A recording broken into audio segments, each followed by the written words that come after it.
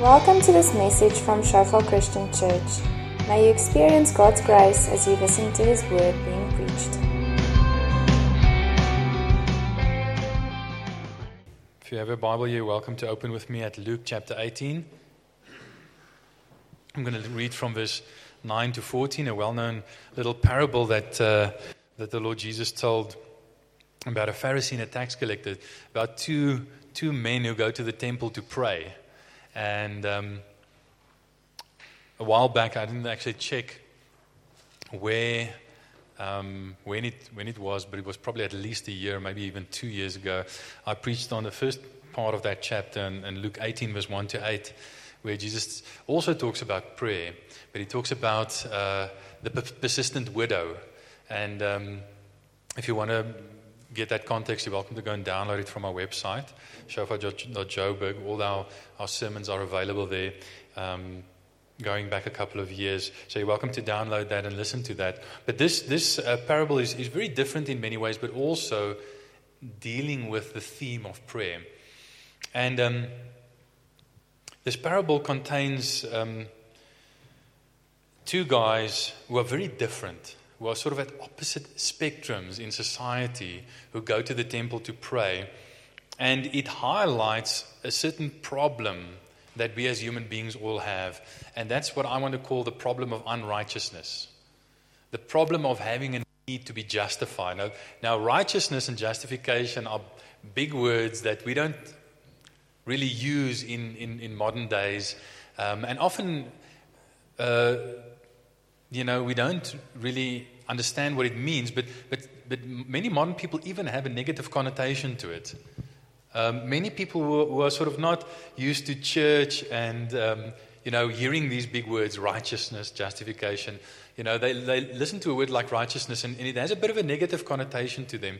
Most people who are don't have a biblical or theological frame of reference will think of self-righteousness when they think of the word righteousness. But there's no such negative connotation in Scripture. And I just want to show you, some of you might even say, those are, fancy words, righteousness, need to be justified. But I don't know if I have that need. But what I just want to quickly show you is that this problem of unrighteousness is a problem that we all face, this problem of needing to be justified. The word justified or made righteous, righteousness means to be put in right standing. So it's a relational word, to be put in right standing. If I pay my bills to the city of Joburg, then I'm in right standing with the municipality and they don't cut off my electricity and my water and stuff. So there's something that I do to get into right standing, to right relationship. And that's what the word righteousness means, right standing with someone or something. Just being justified means being made acceptable. In some senses, it's a legal term. If someone stands before a court of law and a verdict is given on that person's life, they can either be justified, declared acceptable, or condemned and declared unacceptable.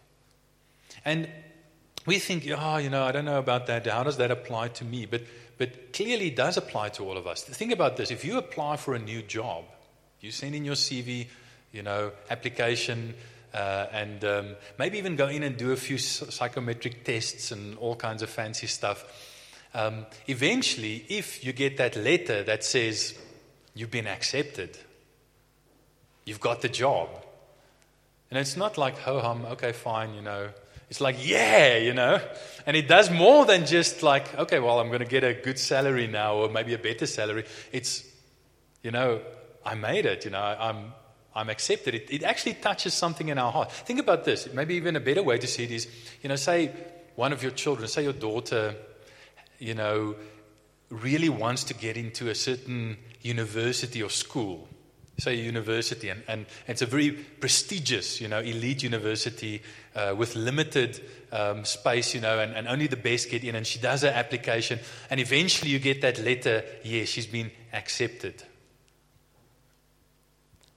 you rejoice and you're glad because it tells you something about the person. It makes you feel a certain way. And that feeling of being justified, that feeling of being accepted, that feeling of, in a sense, making the cut, of that feeling of having a positive verdict given to you, is a feeling all of us want and need, whether we admit it or not. And I just want to give you a few examples. So I'm just going to discuss this parable. I'm going to read it and then I'm going to discuss it just under 3 headings. The problem of unrighteousness, the outside-in solution, and then the inside-out solution, because we have these two characters who have different solutions to the problem. So let's read from Luke chapter 18 from verse 9. It says, to some who were confident of their own righteousness, there's that word, righteousness, and looked down on everyone else, Jesus told this parable. 2 men went up to the temple to pray, one a Pharisee and the other a tax collector. The Pharisee stood by himself and prayed, God, I thank you that I'm not like other people, robbers, evildoers, adulterers, or even like this tax collector. I fast twice a week and give 1/10 of all I get. But the tax collector stood at a distance.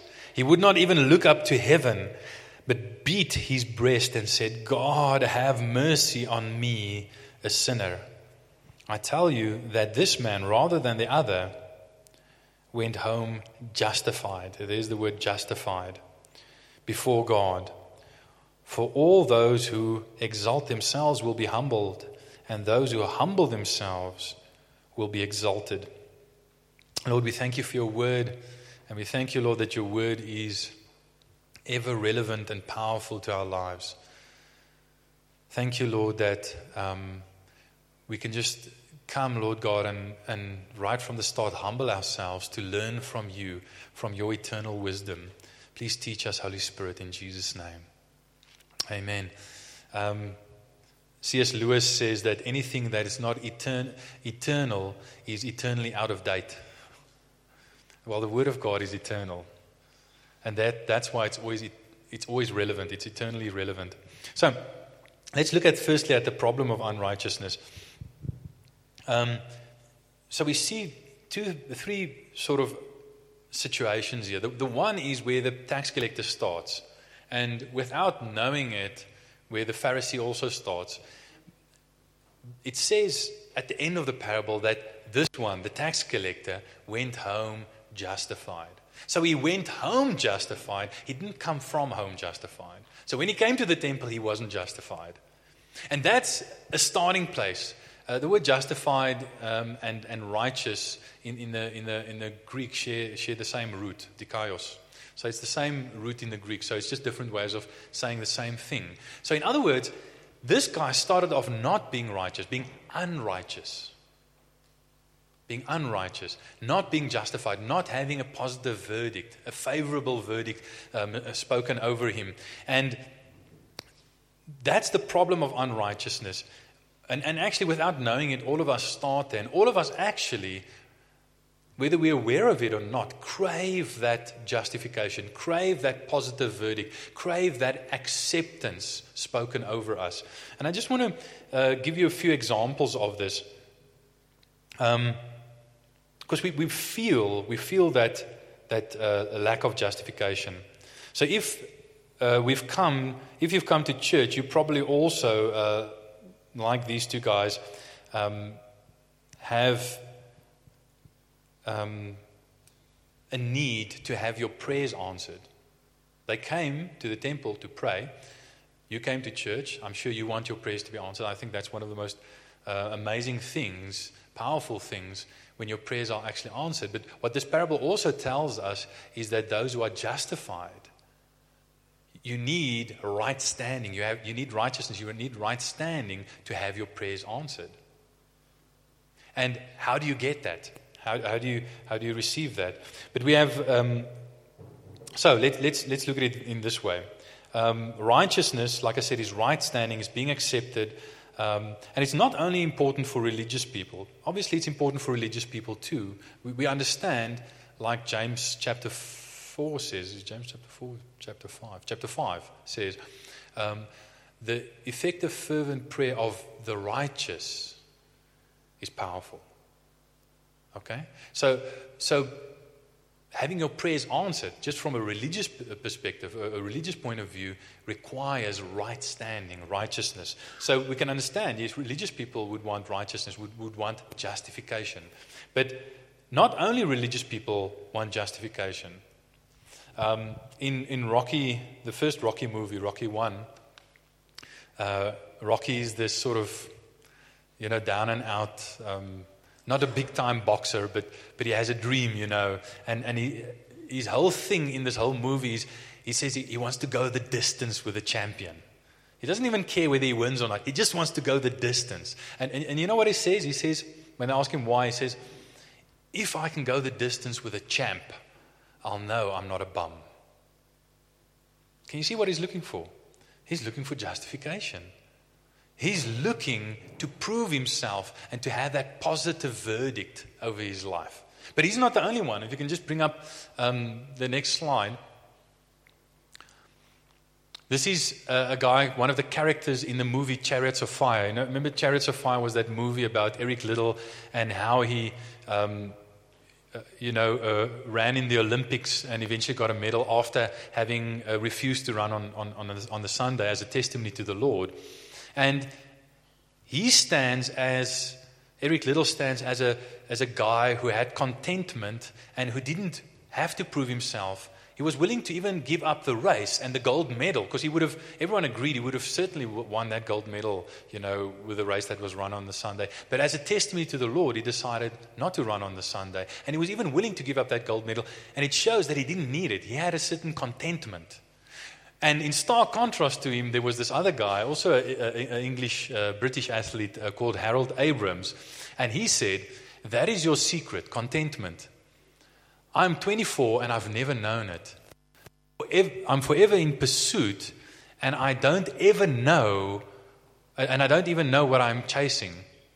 And now in 1 hour's time, I will be out there again. I will raise my eyes and look down that corridor 4 feet wide with 10 lonely seconds to justify my existence. But will I? Can you see what he's saying here? He has this need to be justified. He has this need to justify his existence. And it's not in a religious context at all. And I want to submit to you that all of us as human beings have this need. He was a sprinter. He ran the 100 meters, and he had 10 seconds to justify his existence. Others feel, their job might be, working, as a financial advisor. Working on the stock exchange, and they justify their existence by making money. Some people might feel, okay, I'm a stay-at-home mother, I'm raising children. I justify my existence by having children who are well-adjusted and successful. And all of us will find something to justify ourselves, something to justify our existence, whether we're aware of it or not. I mean, here's one that might surprise you on the next slide. And this is by a well-known singer called Madonna. She sang songs like a Virgin and all kinds of hits. And she's a very controversial, very secular. She's not religious at all, very secular person. But listen to what she says. She says, I have an iron will, and all my will has always been to conquer some horrible feeling of inadequacy. You see that? I push past one spell of it and discover myself as a special human being. In other words, I feel justified, I feel accepted. And then I get to another stage and think I'm mediocre and uninteresting. And I find a way to get myself out of that again and again. My drive in life is from this horrible fear of being mediocre. And that's always pushing me. Because even though I've become somebody, I still have to prove that I'm somebody. My struggle has never ended, and it probably never will. Can you see how she's trying to justify herself. And all of us, whether we're religious or not, whether we have faith, whether we believe in God or not, we're all seeking to be justified.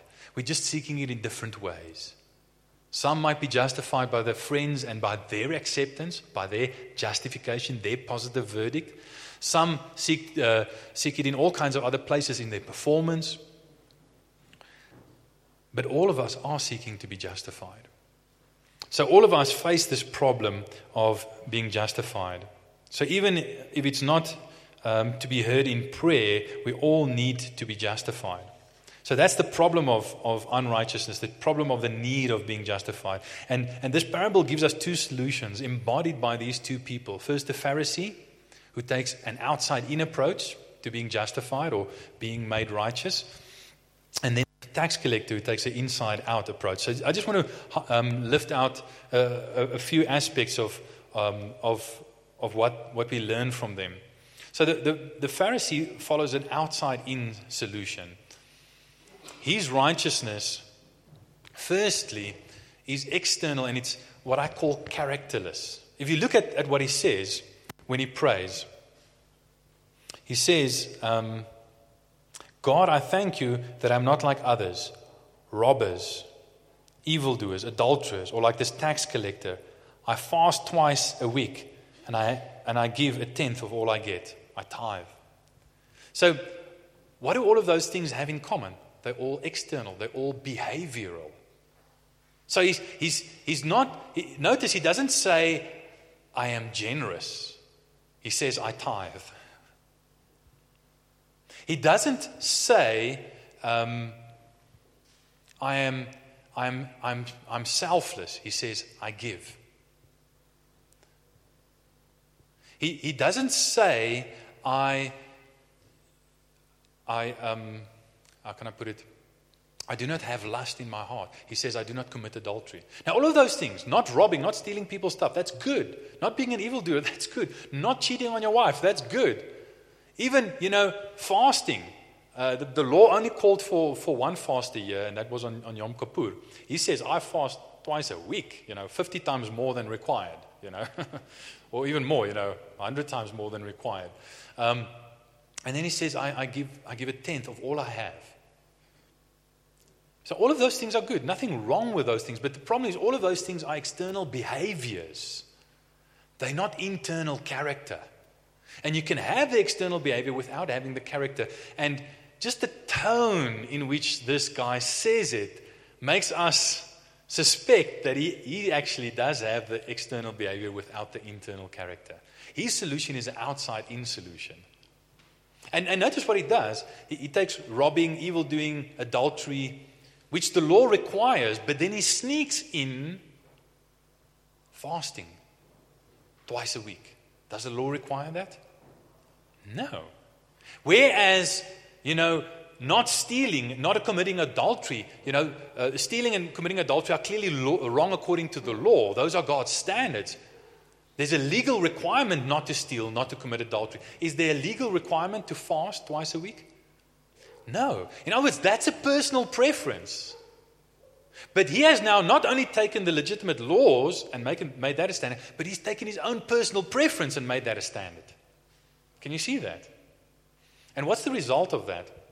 Not only is, his righteousness characterless, but it is centered on himself. It says actually, and it's a little bit maybe obscured in the translation of the NIV, it says he prayed, let me just read it again how it says it. It says the Pharisee stood by himself and prayed. The Greek is a bit ambiguous. You can translate it like that. You can translate it that he stood and prayed by himself. But you can also translate, and probably that is true, because if you are using external standards and saying, if I do these things, then I'm right, I'm righteous, then you're going to separate. You're going to say that the problem is out there, it's external, and so the solution is out there, it's external. It's separating myself from people like this tax collector who do those external things that I don't do. Okay, so it could be translated, he stood by himself, but probably the Greek is ambiguous, and I think it's intentionally ambiguous. It could also mean he prayed about himself. Not only he prayed by himself, but he prayed about himself, which is strange. And you see it in the prayer, because in those two short sentences of his prayer that is recorded, he mentions God. He says, God, I thank you. And then after mentioning God at the beginning of the prayer, he never mentions him again, but he manages to mention himself 5 times in those 2 short sentences. Now, when you thank someone, don't you usually thank them for something that they did? But listen to what this guy says. Lord, I thank you that I am not like other people, robbers, evildoers, adulterers, or like this tax collector. I fast twice a week, and I give a tithe. He manages to mention himself way more than he mentions God. And he's turned prayer, which is supposed to be God-directed, into something that is completely self-centered. And it shows us that his righteousness is self-centered. And that's what it says at the beginning of the prayer. It says, Jesus ministered this parable to those who were confident of their own righteousness. And that shows us one possible solution, and a very common solution that we as human beings have to the problem of unrighteousness, a lack of being justified, a need to be justified. So one solution to unrighteousness is self-righteousness. Self-righteousness. Self-centered, focused on yourself. And it says that kind of righteousness can often be very confident. It says, Jesus spoke to those who were confident of their own righteousness. This kind of righteousness, kind of external self-righteousness, characterless, the problem's not in here, it's out there. It's the solution is external, it's behavior. It can make you very confident because you can be under the impression, the illusion that you're actually making it very well. You like really meeting the standard. You like really doing great, confident. So you can be very confident in it. But also notice that his righteousness is comparative. External righteousness, self-righteousness, will always lead you, inevitably, to make comparisons, to say, I am better than. Thank you, Lord, that I'm not like other people who are not as righteous as me. Thank you that I'm not like this tax collector. Thank you that I'm better than them. And thank you that it's not only my keeping of the law that makes me better of them, but also, the fact that I fast and so on, my personal preferences. We sort of set up standards that we like, and then we measure everyone else by it, and they fall short. And we make it so that we can feel better about ourselves if we seek this kind of righteousness, if this is our solution to the problem of unrighteousness. But the problem is that when we compare ourselves to other people, we can always find someone to make a positive comparison with. We can always find someone that'll make us look good in some area, because we usually compare our strengths to other people's weaknesses, just for starters. Isn't that so? I heard a story once. I like this story, so I've told it before, but I'll tell it again. About there was two brothers who were part of a gang. They were leading a gang. They were sort of part of the mafia in a certain city, and they were Roman Catholic, I think. And so it was like typically. I don't know if you've seen The Godfather, but at the end of The Godfather, there's this terrible scene, which is just so telling of religion, where the Godfather, and the family heads are sitting in the Roman Catholic Church and receiving communion, if I'm not mistaken, and their henchman at the same time is out there killing the people, like they call it whacking the people that they want to be taken out. And these guys were like that. They were like this mafia. And then one of the brothers died. And the other brother went to the priest and said, will you please bury my brother? And you can say anything you want to about him. Anything whatsoever.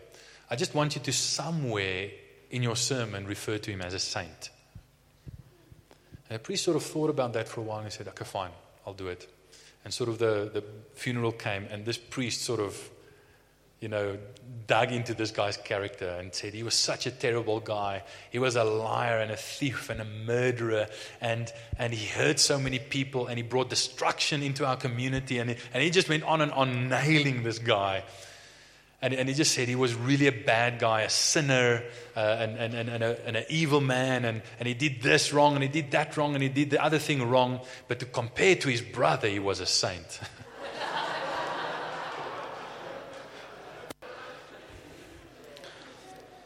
And the point is just that if we try and get a feeling of being acceptable, of being justified, of having a positive verdict over our lives by comparison with others, we'll always be able to find it. We'll be able to find someone worse than ourselves that it makes us feel better. But the problem is that can only lead to self-justification. That can only lead to self-righteousness, not to real righteousness. Certainly not to right standing with God. And then also, if you look at this guy's righteousness, it's clearly contemptuous. It says Jesus spoke this parable to people who were confident in their own righteousness, and in effect, I think one of the other translations says, treated others with contempt. In fact, it says treated everyone else with contempt. If we have an external self-righteousness, it'll always lead us to look down on others with whom we're comparing ourselves, because we have to. If I find my sense of righteousness and justification and acceptability by comparing myself to others, then I have to look down at others to make myself feel better about myself, to make myself feel good and say, well, I'm okay, I'm not so bad. And it will always, this kind of religion of the Pharisees will always lead people who follow this, who seek self-righteousness as the solution to the problem of unrighteousness. It will lead us to contempt, being holier than thou, being proud and arrogant, and treating others badly. And even if we understand true righteousness, God's righteousness, we as Christians can still very easily slip into self-righteousness and become Pharisaic. In other words, if you're a Pharisee, it guarantees if you are a Pharisee and you don't understand the gospel, it guarantees that you'll be self-righteous. But even if you do understand the gospel and how true righteousness works, it doesn't guarantee that you'll always be free of self-righteousness. We fall into that trap. And then when we do, what happens is people feel judged around us. Because without realizing it, we sometimes compare ourselves to make ourselves feel better. And then people say, okay, no, I don't want to go to that church because people there judge me. They're holier than thou and all that kind of stuff. And we have to search our hearts and make sure that we don't fall into that trap. And that we don't fall into that trap with one another, because we can so easily judge one another and be holier than thou and contemptuous towards one another. Instead of loving one another, and the problem, the root of the problem, like I said, is what do we compare ourselves to? Do we compare ourselves to one another? That'll always cause us to be contemptuous.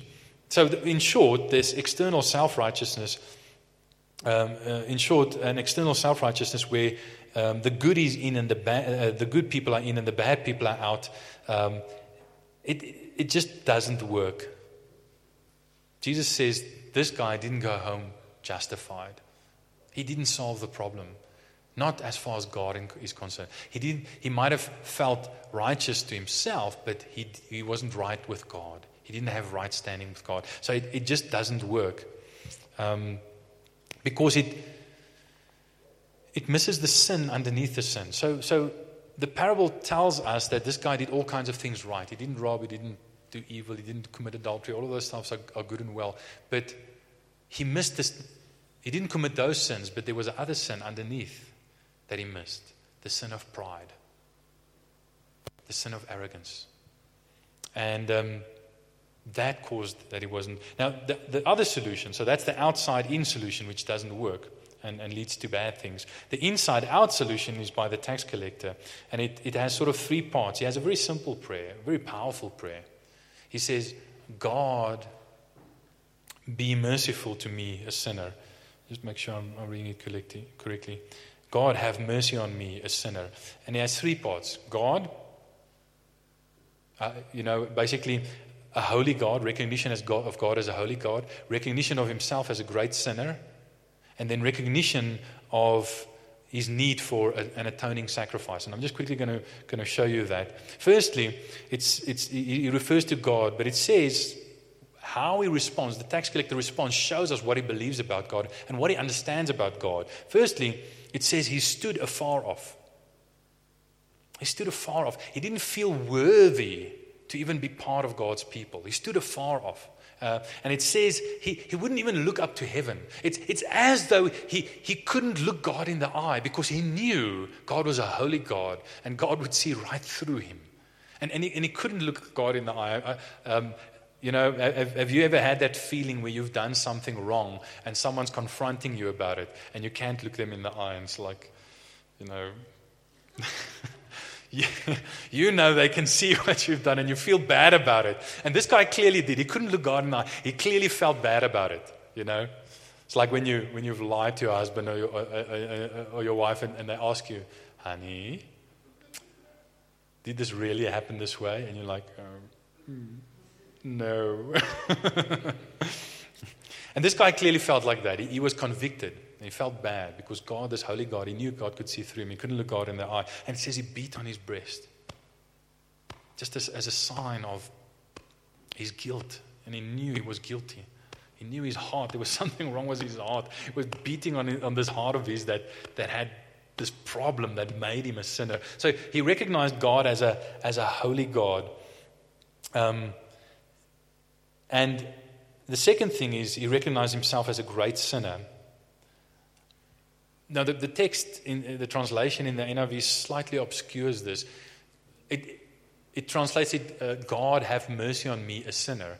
But the actual text has, instead of a sinner, it has the sinner. It has the definite article in the Greek. So literally what he says is, God have mercy on me, the sinner. And it almost sounds like what Paul is saying when he says in one of his letters, I am the chief of sinners. Can you see, when you say a sinner, there can still be comparison. I'm a sinner, but I'm not a worse sinner than other people. But when you say the sinner, I don't think this guy meant he's the only sinner, but in his heart and mind, there was no comparison. He wasn't comparing himself like the Pharisee to anyone else. He was just saying, I'm the sinner. I'm a sinner in absolute terms. I'm a really bad sinner. And I don't even want to compare myself to anyone else because that's irrelevant. Because I'm comparing myself not to other people, but to this holy God to whom I cannot even lift my face and look him in the eye. Can you see that his comparison is different? It's not to other people. And that's why he says, have mercy on me, the sinner. Do you, when you pray, see yourself as the sinner? Because the Pharisee didn't even see himself as a sinner. But this guy, this tax collector, to his credit, in humility, compared himself to, not to people, but to this holy God, in whose eyes he was the sinner. He was the problem. And then, so, a holy God, a great sinner, and then the final thing that you need between, because I think his prayer is so beautiful, because it starts with God, and it ends with him as the sinner. But then in between, it has a bridge between a holy God and a great sinner. And what is it? Have mercy on me. But even that, the translation obscures something here, which I understand why. I cannot think of a better word in English to translate it with, so I'm going to try and explain it to you. But the word there used and translated mercy is not the usual word for mercy. Later in that same chapter, in Luke chapter 18, and I think it's in verse, let me see, I'm making a note here, verse 38, you have this blind man sitting next to the road, and Jesus passes by with a big crowd, and he hears it's Jesus, and he obviously heard about Jesus, and he jumps up and he says, Son of David, have mercy on me. And that's where the normal word for mercy, elios, is used. But here, it's not that word, the normal word for mercy that is used. It's a different word. It's a verb. When he says, have mercy on me, he uses the verb hilaskomai, which is used in noun form in other places in the Bible. And it's a very powerful and very telling word. It was the word that was used for an atoning sacrifice. So what he's saying when he says, have mercy on me, he's saying, apply an atoning sacrifice to my life. And it has two stuff. It says, for instance, in John chapter 4, that Jesus is our hilasterion. He's our atoning sacrifice. Okay? So the atoning sacrifice, remember, this guy he went to the temple to pray. The temple is the place where the atoning sacrifice is made. In fact, the hilasterion was the mercy seat. That's the same word used in the Greek for the mercy seat. That was, in the Ark of the Covenant, you had the 10 Commandments, the law, God's holy requirement, which you had to fulfill to come into God's presence, but which no one fulfilled. And then the high priest would come and he'd sprinkle what? The blood of a sacrifice on the mercy seat between the wings of the angels, which covered the 10 Commandments. In other words, the fact that we do not fulfill the commandments is covered by blood. Atonement is made. And scriptures like Hebrews 9 verse 22 says, without the shedding of blood, there is no atonement for sins. So he comes to that place. He's in the temple, the temple, the place where the atoning sacrifice is made. And he says, God, holy God, who I can't even look in the eye. I'm the sinner. I'm a guilty sinner before you. And what I need for you to do, I need for you to make an atoning sacrifice for me. And an atoning sacrifice does two things. Excuse me, I'm going to use, if you don't mind, just two big theological words, and I'll explain them a bit. But they're very powerful words. The first one is expiation, and the second one is propitiation. I told you, I warned you, these are big words. And I just want to read one of the Psalms. Psalm 32 talks about expiation. It says, blessed is the one whose transgressions are forgiven, whose sins are covered. Blessed is the one whose sin the Lord does not count against them, and in whose spirit there is no deceit. You see that this tax collector sort of embodies that. There's no deceit in his spirit. He says, I'm the sinner. Whereas the Pharisee, there's deceit, and he covers up. He has the pretense of righteousness, but in his heart there's that pride and sin. So expiation is when your sins are covered. In other words, expiation is what the atoning sacrifice does for the sinner. It covers his guilt. Expiation covers guilt. Propitiation is what the atoning sacrifice does for the holy God.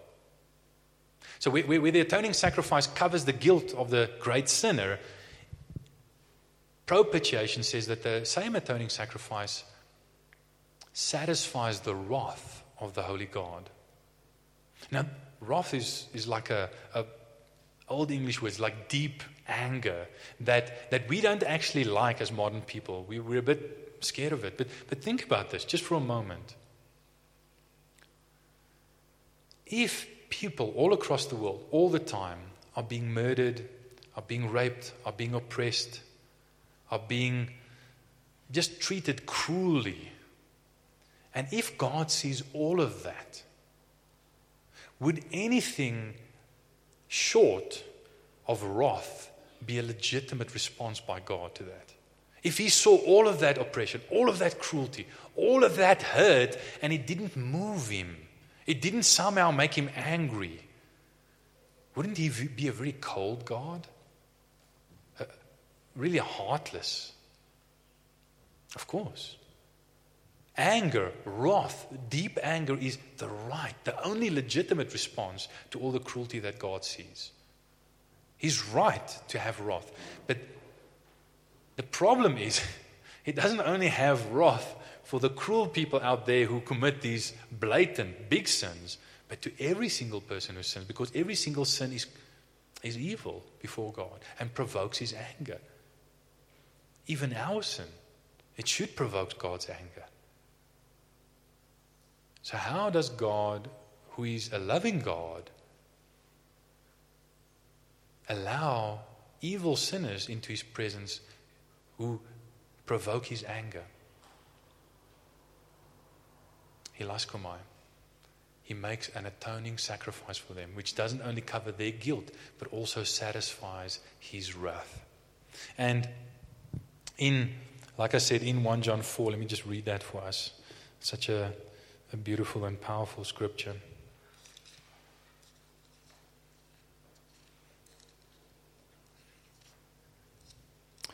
1 John. It's so difficult to find the right scriptures in. Here we go. Okay, 1 John 4, verse 10. It says, listen to this. This is love, not that we loved God, but that He loved us and sent His Son as an atoning sacrifice for our sins. And there's that same word. In the parable, it's just the verb. Here it's just a noun. Jesus is the atoning sacrifice. He's the one that gives His life for our sins and makes atonement. And so, if, like this tax collector, we have an inside-out view of solution to righteousness. I need change on the inside. There's something wrong with me on the inside. I'm the sinner. In other words, I'm not a sinner because I sin. I sin because I'm a sinner. And therefore I need an inside-out solution to my problem of unrighteousness and not being justified. And if I cannot earn that righteousness, no matter how righteously I act, try and act like the Pharisee, if I cannot earn that righteousness myself, then I have to look to another for that righteousness. I need an atoning sacrifice. And the one place that the Bible says we can look is towards Jesus. He's the only atoning sacrifice. In other words, this is what makes Christianity radically different. This is the crux of the gospel. This is what makes Christianity radically different from every other religion. In every other religion, you do good so that you can bring your good track record, to the God of that religion and say, accept me based on this. The clearest example of that is Islam, where on Judgment Day, the scales of justice will be brought out and your good works will be placed in one side and your bad works in another side. And if your good works outweigh your bad works, you're all right. You're in. And what Christianity says is no. On Judgment Day, you're not going to come and bring a good track record to God. Because no good track record is good enough before God. You cannot develop a good track record of your own to present to God and say, accept me, justify me. Based on this, you have to bring someone else's track record. Because that track record needs to be perfect. So Christianity is the only religion where you don't develop a good track record to bring to God, to be accepted, but where you receive by faith someone else's good track record and bring it to God in order to be accepted. And the amazing thing is then, because some of you might ask, but, what incentive do I have to obey then? If it's not my track record that makes me acceptable. What incentive do I have to obey? Well, firstly, I just want to say, if you only obeyed in order to be accepted and you stop obeying when you realize you are accepted, then you were obeying for the wrong reason all along in any case. That's a dirty motive. That's a selfish motive. I obey for what I can get. I can get acceptance. It's not lasting. It's obeying out of fear. It's obeying out of fear of rejection. But the problem is, when you disobey, you also often disobey out of fear.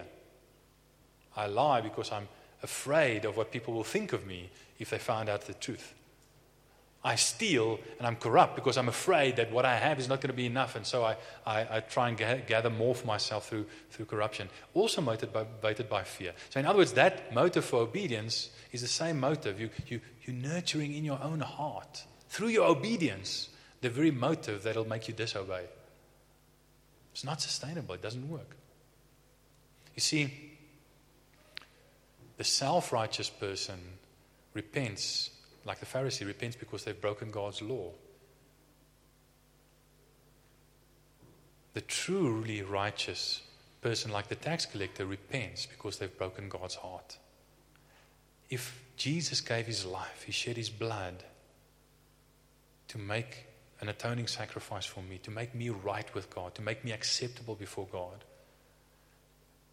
how can I not obey him? So I'm no longer obeying out of fear, but I'm now obeying out of love. In other words, the same atoning sacrifice that makes it possible for us to, for the first time, come into God's presence, makes it possible for us to, in love, continuously come into God's presence and obey him with the right motives. Does that make sense? And obviously, what this parable tells us is that in the kingdom, it's not the good people are in and the bad people are out, like the Pharisee thought. It says in the end, those who exalt themselves will be humbled, and those who humble themselves will be exalted. In other words, it's the humble who know they cannot earn their own acceptance that are in, and the proud who think they can earn their own acceptance that are out, like the Pharisee. But then we must, of course, just be careful. I mean, the Pharisee says, thank you that I'm not like other people, like this tax collector who do evil. We must be careful that we then, even if we understand this parable, don't say, Lord, thank you that we are not like other people, like those proud Pharisees who think they can earn their salvation. You see how careful you have to be. Just close your eyes and just focus on the Lord.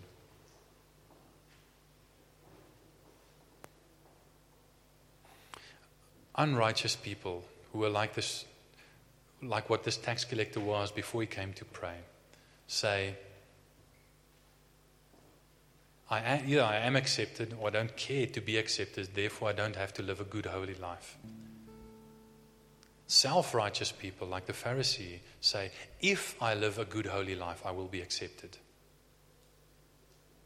But the people who understand the gospel, Christians, say, because I am accepted, I want to live a good, holy life. And I want to ask you, do you feel accepted because you obey? Or do you obey because you're accepted? I want to ask each one of you.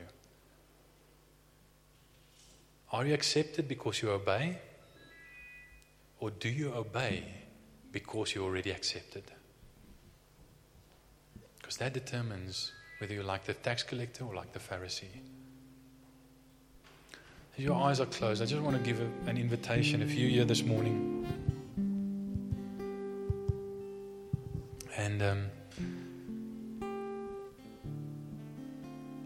and the tax collector's very simple prayer, Holy God, make an atoning sacrifice for me, a great sinner, this sinner. If that prayer resonates with your heart, and if you've never prayed it before, if you've never been realized how holy God is, or how sinful you are, or how God has made a plan, an atoning sacrifice in Jesus Christ, so that He can accept you, even though He's holy and you're not. If you're understanding that for the first time and you want to respond, and also come and pray, God, be merciful to me, a sinner, the sinner. I just want you to put up your hand and say, that's me. That prayer really resonates with my heart, and I think I need to pray that prayer. Thanks for those hands. Anyone else, just put up your hand nice and high so I can see it.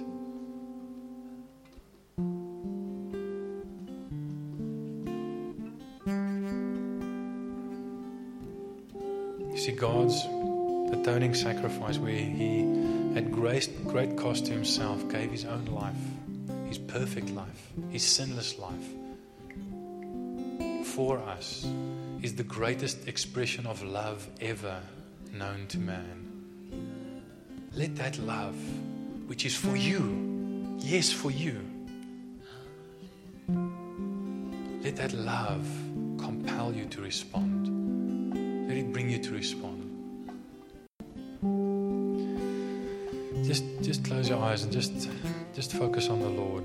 And I don't know whether you're doing this for the very first time or whether, the Lord is just touching your heart and you just want to confirm something that, the Lord has already been doing in your heart for a while. But it doesn't matter. What you're doing now is sacred and special to the Lord. And just come before the Lord. Just lift up your hands, just in a gesture of surrender to the Lord. And just pray that prayer, just in your own words. God, be merciful to me, a sinner.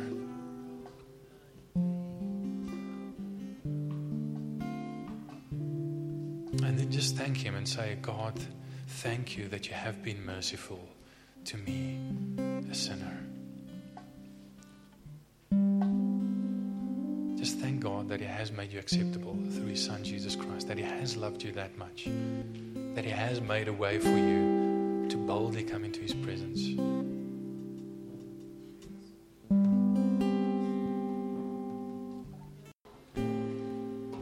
Lord God, I just want to pray, Lord God, Lord, just like you said in the parable about the tax collector,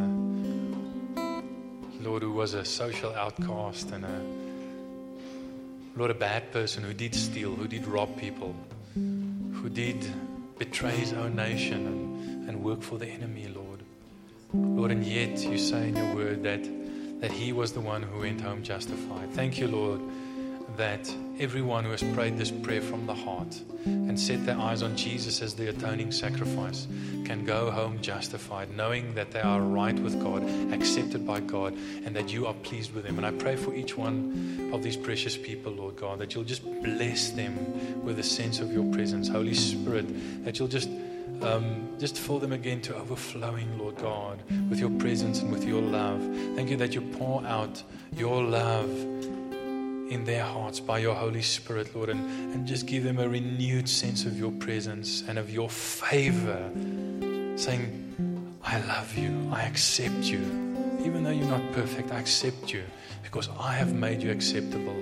And Lord, I just pray, Lord, for such a sense of gratitude to rise up in their hearts, Lord God, as they realize, Lord, that they are as accepted as they can ever be before you, because you've already done everything for them. Lord, I just pray that blessing, Lord, of your presence and of the knowledge of your acceptance, the knowledge of your love, Lord, over them, that they'll know, Lord, know in the deepest of their of their being that they are loved and accepted by you, as loved and as accepted as if they'd obeyed completely, as loved and as accepted as if they had obeyed like Jesus, the atoning sacrifice, obeyed.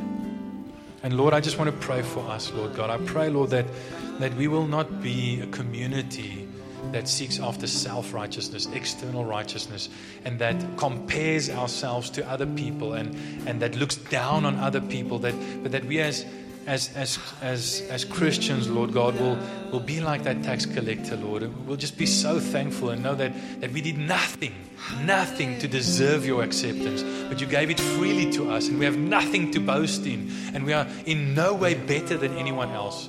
Lord, we pray, Lord, that we will never, like the Pharisee, look down on others, Lord God, but that in humility, Lord, we will always love others the way that you love them. Even though they're imperfect, like us. Even though they're sinners, like us. We pray that this will be a community, Lord, where no one is treated with contempt, but where everyone is loved and where everyone is pointed always towards the atoning sacrifice, towards Jesus the Son who gave His life that we may be accepted. Lord, and I just pray, Lord, I sense that there are Christians here, Lord, who are not living with the confidence that they should be living with because they feel they're letting you down. And they're still basing their confidence, Lord, on their performance. Lord, and I just want to pray an end to that in Jesus' name. To every Christian that has a lack of confidence because they're still in their hearts, Lord, basing their confidence on their performance instead of basing their confidence on your performance. Lord, I just pray in Jesus' name that you'll help us, Lord, to overcome that tendency towards self-justification, towards looking towards our performance in order to be accepted. And Lord, I pray that you'll teach us this new way of obeying you, Lord. Not out of fear of being rejected, but out of love because we've already been accepted. Teach us that way of obeying, Lord. In Jesus' name, amen.